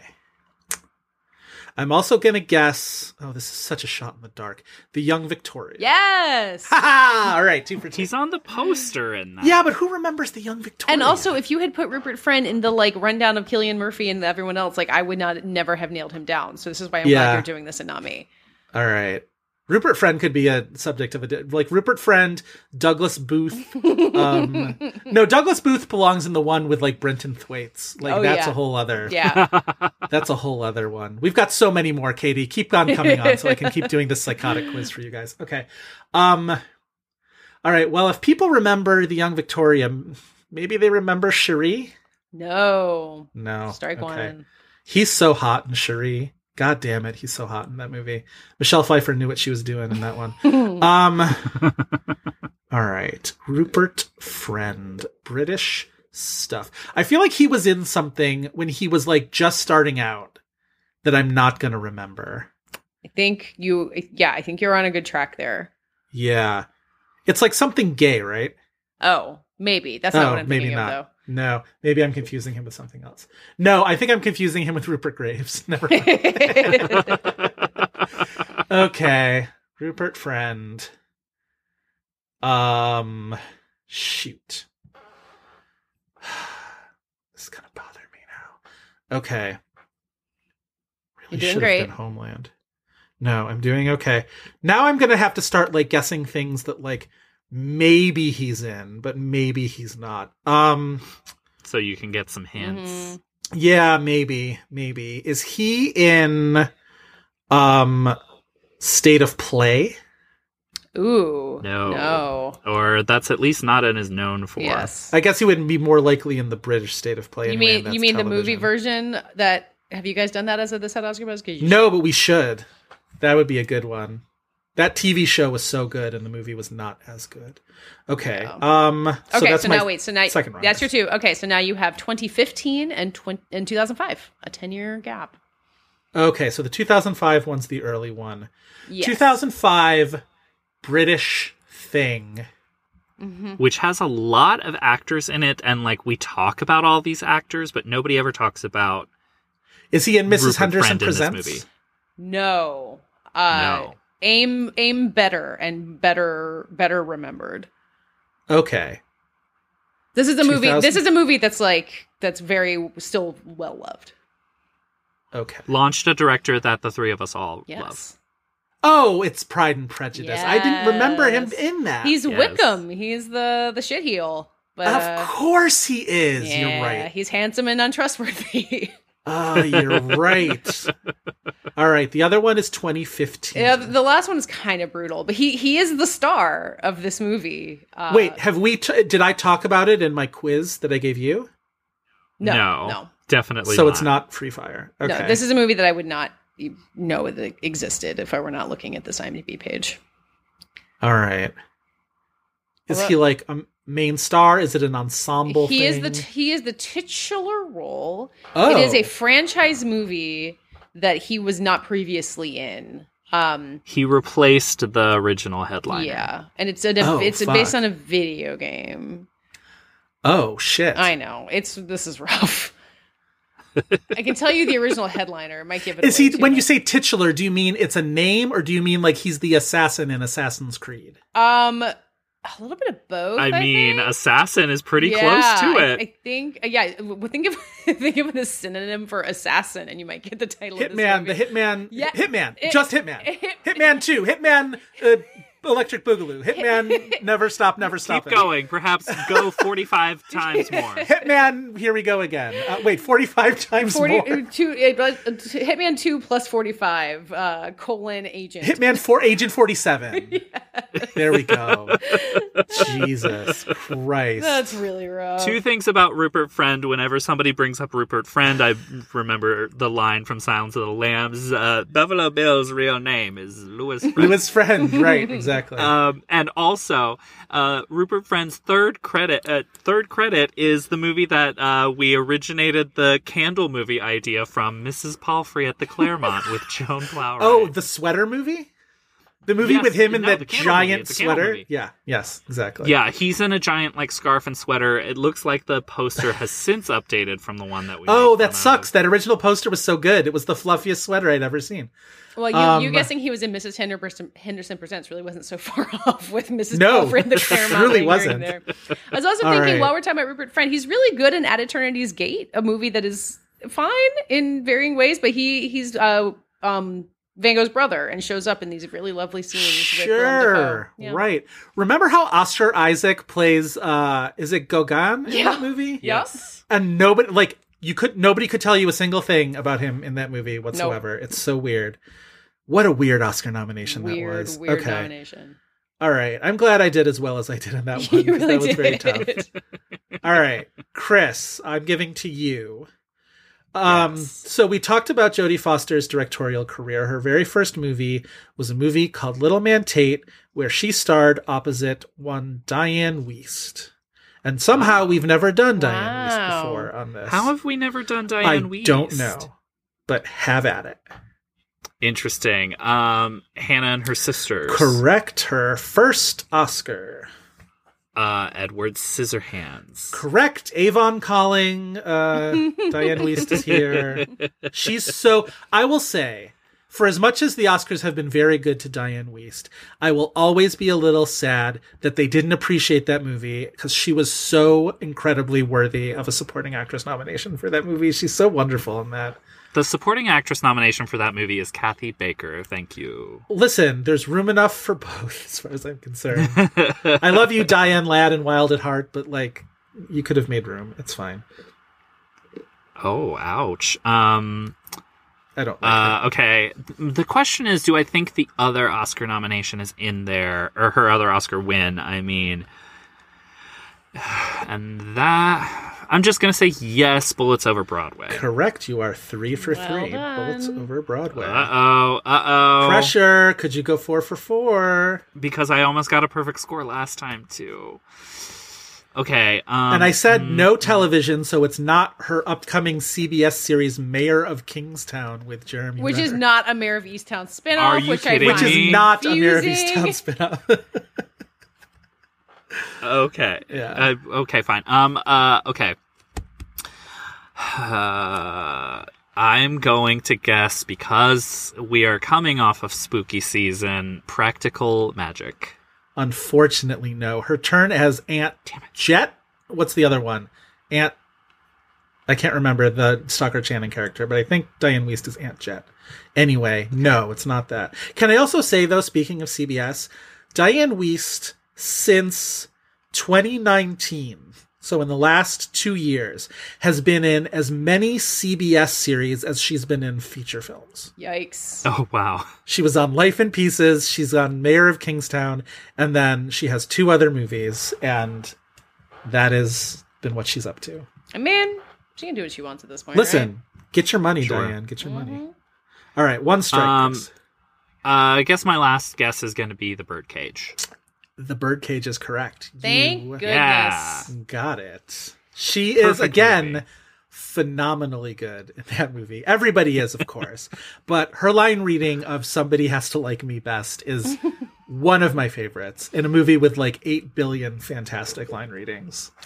Before we leave, Diane, I have to ask you guys, have you seen the movie The 10 that has all of the state people and Paul Rudd and, the Wet Hat American Summer Crew? So I feel like I have, but I don't remember much about it. So it's a very weird movie, as with all anthologies. But it's about the 10 Commandments, right? Yes. Each one is like a little vignette about the 10 Commandments. And they connect. And I honestly don't even remember how this happens, but at one point, Paul Rudd, near the end of the movie, runs into his ex, and she's like, "How you been?" He's like, "Yeah, I'm dating again. I'm dating Diane Wiest, actually." And then it's just really, I hear Paul Rudd's voice saying Diane Wiest every time that's so that her name comes up. Speaking of somebody who can give a good line reading. Oh, good yeah. Lord. All right. Good job, Chris. Diane Wiest. Indeed. Oh, okay. So, Katey, for you, I have also I went back through Jodie Foster's directorial output, and I went somewhat more tragically with her star of The Beaver, Mr. Anton Yelchin, who I thought Joe was going to deceive us in his game. I know. Well, I guess he was too American, or I guess he was not born in America, but Soviet. Anyway, sad story with Anton Yelchin. It makes me sad. Okay, let's start with the first Star Trek. Correct. Okay. He is wonderful in the Star Treks. He really is wonderful in the Star Treks.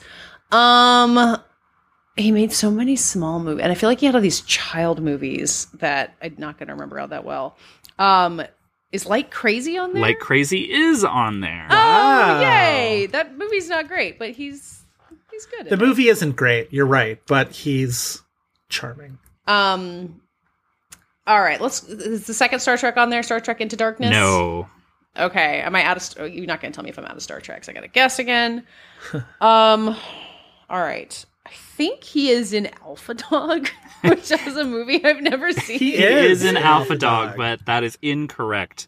So your years are 2001 and 2015. Oh, 2001. Oh, see, that's the kid acting thing. Yeah, that I was thinking about. This is notorious September 11th cinema. Oh, like a movie that was out. Yeah, around, that opened like a week or two after 9/11. Oh yeah, I doubt he's in Glitter. Is he in that movie that had the upside down American flag in the posters, and they had to pull it out of marketing? Do you know what I'm talking about? I don't think that was this poster. I know what one you're talking about. I can't remember the title of it. That action blockbuster thing. Collateral Damage. Well, that got pushed completely. Yeah. Okay, Notorious Post 9/11 Cinema. All right, I guess skip that one for now. 2015. It's an adaptation of an author who gets a lot of adaptations these days. Ooh. I was just thinking Metrograph should do a series on Notorious Post 9/11 Cinema. Really and it's just redo the fall of 2001 and run all those movies for a month. Okay, you say these days it's not Stephen King, is it? It's Stephen King. Okay, so he's kind of getting a ton of adaptations all the time, really. Yeah. This is an adaptation of a Stephen King short story from one of his books that has a bunch of short stories, I believe. Oh. Like a novella, I think. It was one of those novella collections. It's not Dr. Sleep. No. Yeah, it's not Dr. Sleep. That's more recent than that. They didn't remake Stand By Me. The headline star is a very recent Oscar winner. Oh. Yes. Okay. It's not Daniel Kaluuya, probably. Is it Anthony Hopkins? Yes. Is that okay? Well, he was in Hearts in Atlantis. Yes, which is not what Hearts this in is. Atlantis. Wait, 2015? No, you're talking about 2001. Oh, this is the 2001. Okay. Yeah. Well, okay. So now it starts in Atlantis. Okay. I was thinking that was the 2015. Oh, no. The 2015 movie though was mentioned earlier in this episode. Oh. In the game that Joe gave us. Oh my god. Is he in the Heart of the Sea? No. No, that was later. This is the movie that he gave us that I guessed Anton Yelchin. Oh, Free Fire? No. No. Close. Also an A24 movie. This is You would think I've been here this whole time and paying attention. And yet. Callum Turner is in this movie. You were going through the Jack Rayner filmography in your head. I this was all coming out. know. This is the one that also has Callum Turner in it? Yes. Oh, Green Room. Green Room. I never saw that one, but people thought he was good in that It's one. intense. It's good. If you don't like the like scary violent movies. No, it's not going to be for me. Yeah. And then he dies, what, in like 2016, 2017? 2017. Yeah. No, 2016. Ugh. Very sad. Yeah. Shame. So he's a kid in Hearts in Atlantis, huh? Yes. I never saw that movie. He's also that same year he was in Along Came a Spider, which was the Alex Cross movie, the second of the Alex Cross movies, playing just a fully Russian little kid, Dmitry Starodubov, in that movie. So I'm trying to remember, like, I guess I was aware of who he was before Star Trek because of like Alpha Dog and Fierce People and Charlie Bartlett. Alpha Dog was the big one because he was like the focus of that movie's plot, was like he gets kidnapped by like mean kids or whatever. I also thought he was good in Terminator Salvation, a movie that I think has been rightly forgotten, but he plays Kyle Reese and was not bad. The credit in Star Trek Beyond when they say like dedicated to sad. Anton Yelchin, I burst into tears in the theater. It was so surprising to me because like I wasn't expecting to, and all of a sudden, like I'm watching the movie and I was just like, oh, it's so sad that he died. And then they get to the end and they're like, we did it. They said there was like some like nice mention about like Anton Yelchin, and I just 0 to 60 burst into tears. It was the craziest thing. Well, and that movie was so like cheerful and low key compared to the. I love that. That's my favorite. Star Trek Beyond is J.J. really Star good. Trek movies. Yeah, I really like it a lot. Yeah, I love 2009 Star Trek holds a huge place in my heart. Well, Winona Ryder. I mean, yeah, she gets blown up on Tatooine, whatever the fuck. Wait, no, she doesn't get blown up though. Don't they rescue her? I can't remember. I don't remember. I don't remember what happens in action movies. I guess I gotta look this up now. I will say, speaking of the movies of that ilk, I was watching one of the cable, it must have been TNT maybe, or TBS was running all the Star Trek movies in like chronological order. And so they had Rogue One right going into the first Star Trek. I still think Rogue One is the best. Okay, you just called it Star Trek instead of Star Wars. I just have to... Or Star Wars. Sorry. All this stuff is swirling in my head. Rogue One going into the first Star Wars. Rogue One going into the first Star Trek would be weird. People have been like, what's going on? What happened? Peter Cushing is rioted. Is what? Yeah. No, I think Rogue One is my favorite of the new Star Trek or Star Wars. Fuck, of the new Star Wars movies. I keep trying to say something incendiary and I'm tripping myself Katey, up. next time you come back, we're going to we're going to make a quiz for Joe where we say plot lines for Star Trek and Star Wars movies, and he has to tell us. Can Joe tell apart the most wide-ranging and popular science fiction franchises of all time? It would be really fun to be like, this alien race kidnaps this human. Like, take out all the proper nouns, because then it might be really hard. Yeah. Anyway, justice for Rogue One. Okay. Katey Rich, thank you again for joining us. What a delight. We love having you. You are guest royalty. You're like second, but very close second to stuffing as far as our favorite Thanksgiving traditions. So you are ahead of the cranberry sauce. So you gotta have the stuffing and the cranberry sauce combined. It's true. It's true. That's the key. Yeah, that is the key. So again, the invitation is always open. We love having you. We love showing up on your podcasts. Like we got a good thing going here. We got a good racket happening. You guys will be back soon. I will continue listening and texting you about things that you recorded a month earlier. And you'll be like, oh yeah, we talked about that. Thank you. Huh? No, I always appreciate that. It's always very fun. So wait, Chris, before we send Katey on her way, is there anything we need to talk about? Mailbag or listener's we choice, would just a reminder that we are both doing a listener's choice episode and a mailbag episode. So send us in your questions to be answered on our mailbag episode. You have still about another week to do so, and then send in your listener's choice. One movie per listener, nothing after 2019. Can't wait to do those. All right, Katey, where can our listeners find you if they want to read more from you or see your thoughts on things, or maybe you don't want them to, you want to stay alone on your little internet island, and that is fine Oh, too. what an option that would be. You can find me on the Little Gold Men podcast of Vanity Fair talking about this Oscar race and, future This Had Oscar Buzz contenders, I'm sure, are already out there. And then on the heavily promoted Fighting in the War Room this episode, where we're doing a quarter quell talking about Super 8 and what was it? Whatever the other thing, Water for Elephants, and some other movies and other stuff on a weekly basis. And I love the Fighting in the War Room quarter quells, most especially. So, like, I cannot wait. The fact that we're doing this as our 10th anniversary, because it was actually last year, but we forgot and thought it was this year, and now we're just doing it as an 11th anniversary episode, I think says a lot. I weirdly still remember back when it was called Operation Kino. Operation Kino.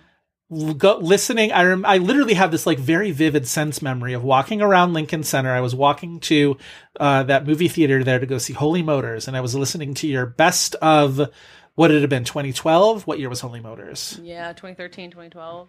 Yeah, just I remember listening to that episode and being so engaged. Yes, it was 2012 because that was the same one I remember where like you were sticking up for Cloud Atlas, and I was like, this lady is my friend. Oh, that is my brand from now and forever. Yeah. So an enduringly fantastic podcast. So thank you so much.